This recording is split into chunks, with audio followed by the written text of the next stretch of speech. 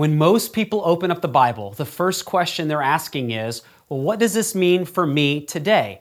But the better question is to ask, well, what did it mean for them then? And once we understand that, now we can apply that for us today. And in order to understand what it meant for them then, we need to understand the cultural landscape of their world. What was life like for them? Because the writers of the Bible are keying in on that, and that in turn will help us to understand what it means for us.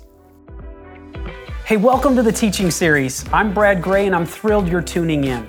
You know, the Bible can be difficult to understand, and typically the confusion occurs when we try to read the Bible devoid of its context. Context is everything, and yet the vast majority of people have never been taught how to engage the Bible in its original context of history, geography, cultural backgrounds, and more. At Walking the Text, we create resources to help people understand the Bible in its original context so that they can learn, love, and live it out every day. This podcast is the audio version of our video-based series that you can find at walkingthetext.com or on our YouTube channel at Walking the Text. As you grow in your understanding of biblical context, you'll read the Bible with greater clarity and confidence than ever before. With that in mind, let's jump into our episode.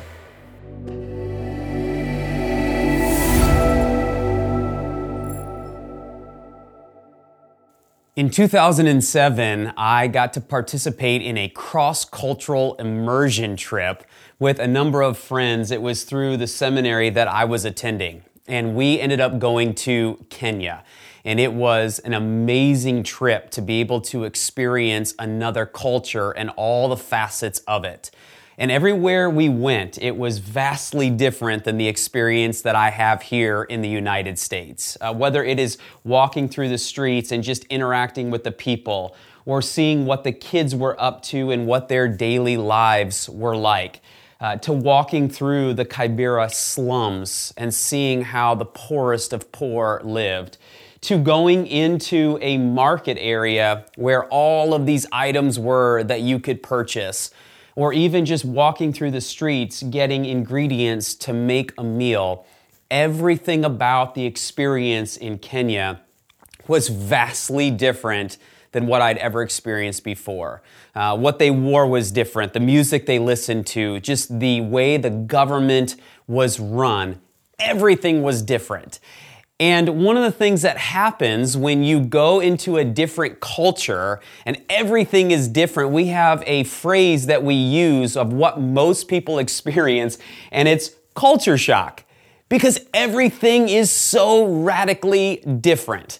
That's exactly what happens when we come to the biblical text, is that in many ways we are supposed to experience culture shock, because the world of the Bible, at least for those of us living here in the West, is radically different than our daily experiences. And so as we are looking at how do we study the text in context, take the very Word of God and place it in its context, there are all of these different lenses with which we want to look through in order to understand what is going on in the Bible.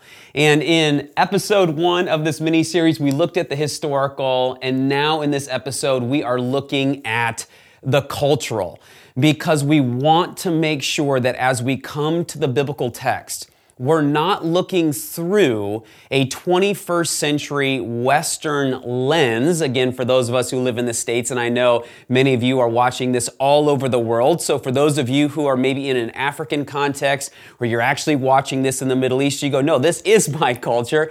But for the rest of us, the world of the Bible is very different than the world that we currently live in. And so we want to make sure that we're looking at things through a cultural lens and looking at what was it like for them in their day. And as we talked in our last episode, this is an illustrated version, if you will, of our free ebook, The Number One Mistake Most Everyone Makes Reading the Bible, where in the cultural section, I give a number of examples around daily life. What is village life like? Around things like honor and shame, like these values of a culture. How did they understand honor and shame versus how we understand honor and shame? We explore the idea of rabbinical teaching practices and a host of other things. And what I want to do in this episode is I want to give you a different example of the importance of understanding a cultural connection as you are reading the biblical text. And so I want to take you to Ephesians chapter 5, verses 6 and following, and let me just read this for us. See that no one deceives you with empty words, for because of these things, the wrath of God comes upon the sons of disobedience. Therefore, do not become partners with them, for you were once darkness. Okay, so the Apostle Paul is writing to the people of Ephesus, and he's really honing in here on this contrast between darkness and light. For you were once darkness, but now you are light in the Lord. Walk as children of light, for the fruit of light consists in all goodness, righteousness, and truth. As you try to learn what is pleasing to the Lord, do not participate in the useless deeds of darkness, but instead even expose them. For it is disgraceful even to speak of the things which are done by them in secret. But all things become visible when they are exposed by the light, for everything that becomes visible is light. Okay, so Paul is writing this to the people of Ephesus.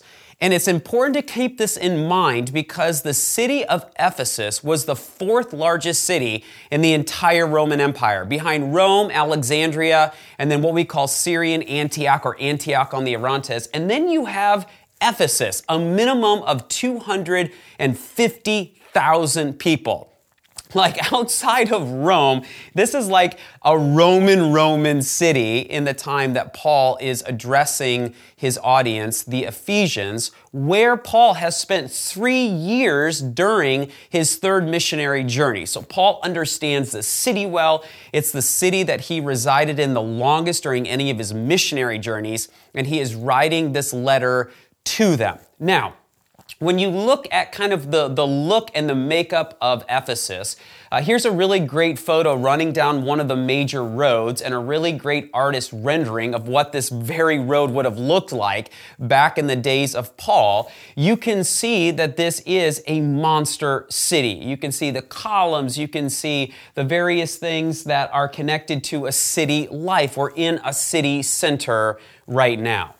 Now, one of the questions becomes is that back in the ancient world, especially during the time of Paul writing the letter of Ephesians, what was life like in the city of Ephesus? Well, as you can imagine, it's a bustling city. There's a lot of people.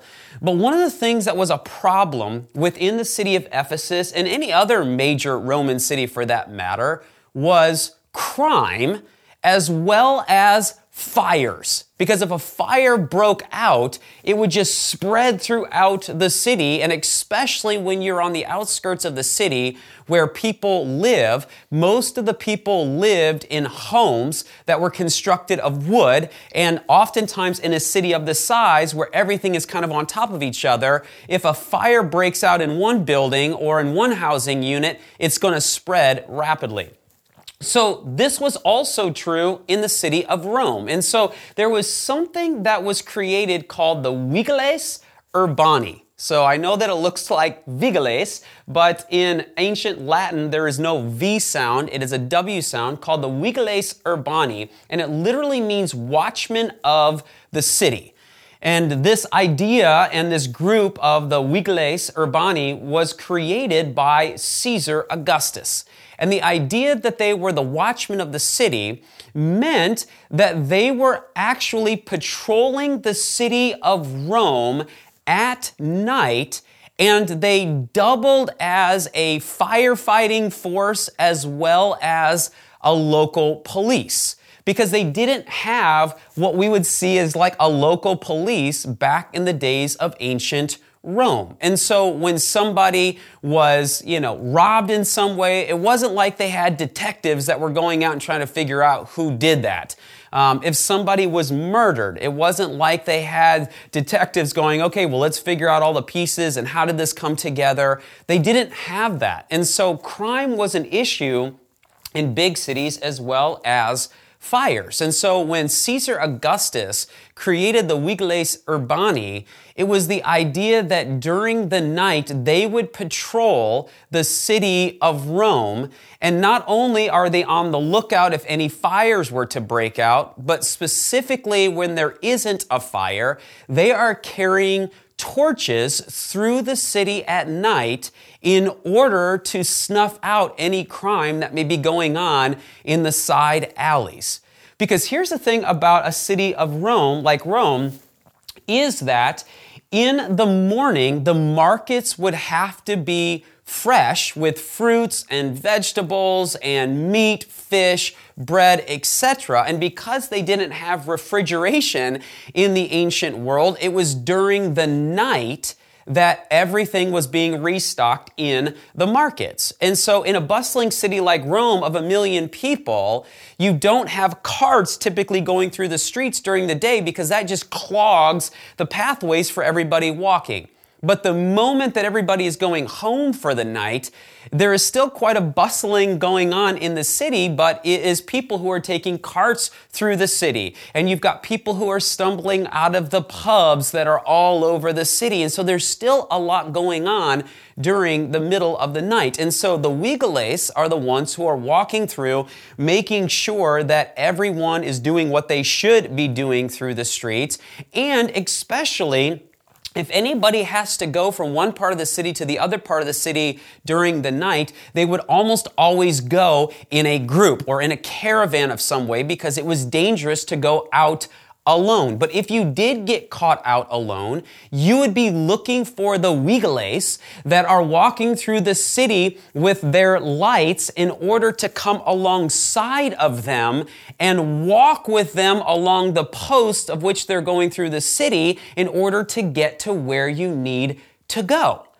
Now, this is true of Rome, and because the Roman Empire functioned in a way where the values of the society and of the culture were implemented in all of the major cities. And so one of the jokes that we have is that Rome kind of made itself McRome. If you have a McDonald's in Michigan, it's the same in California, the same in Arkansas, and even when you go other parts of the world, you go, I am in a McDonald's. Exactly. This is what the Roman Empire did in all of its major cities in order to stamp this consistency throughout the empire so that when you traveled, you felt as if you were at home regardless of whatever city you went to. So we do have inscriptions and evidence that the Vigiles Urbani are part of other Roman cities. We don't have that for Ephesus, but almost certainly this is happening in Ephesus. So when you have this image in mind, let's look back again at what Paul writes in Ephesians and listen to this with that cultural context in mind. Paul says, therefore, do not become partners with them, for you were once darkness, but now you are light in the Lord. Walk as children of light, for the fruit of light consists in all goodness, righteousness, and truth as you try to learn what is pleasing to the Lord. Do not participate in the useless deeds of darkness, but instead even expose them. For it is disgraceful even to speak of the things which are done by them in secret. But all things become visible when they are exposed by the light, for everything that becomes visible is light. Paul is instructing followers of Jesus to not participate in the deeds of darkness, but that you have been rescued and redeemed. You participate now in the light. Have noble character. Do not be deceitful. Do not harm people. Do not do the things that you used to do when you were part of darkness, but now that you have been rescued and you understand the ways of Jesus and the ways of God, live according to those things. And as you do so, you set an example for other people. And they look at you and go, man, that is someone that I want to be like. And not only that, because they are a person of honorable character, then I know that I can align myself with those people. And there's a sense of comfort that people have in aligning themselves with you because you have demonstrated that you are a person of the light. It's as if you are walking through the streets and people are coming and joining you because you are a place of comfort for them. They are safe around you. And not only that, Paul says that because you are light, expose the deeds of darkness. See what is going on and what is wrong, and bring a positive response to those negative things.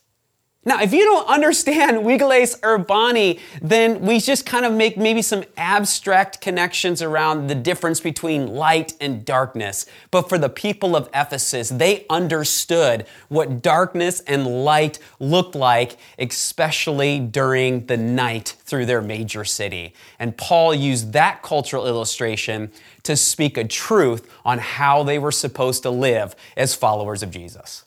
Come on now, isn't that amazing? And that is all connected to the Vigiles Urbani. So there's a prime example of how the cultural context changes your understanding of what you are reading. Now, I know some of you may be thinking, okay, how in the world am I going to find out about the Vigiles Urbani? I understand that you may have that reaction. And this is one of the things that we do in the teaching series, is that we try to bring you illustrations and examples that you may or may not find on your own.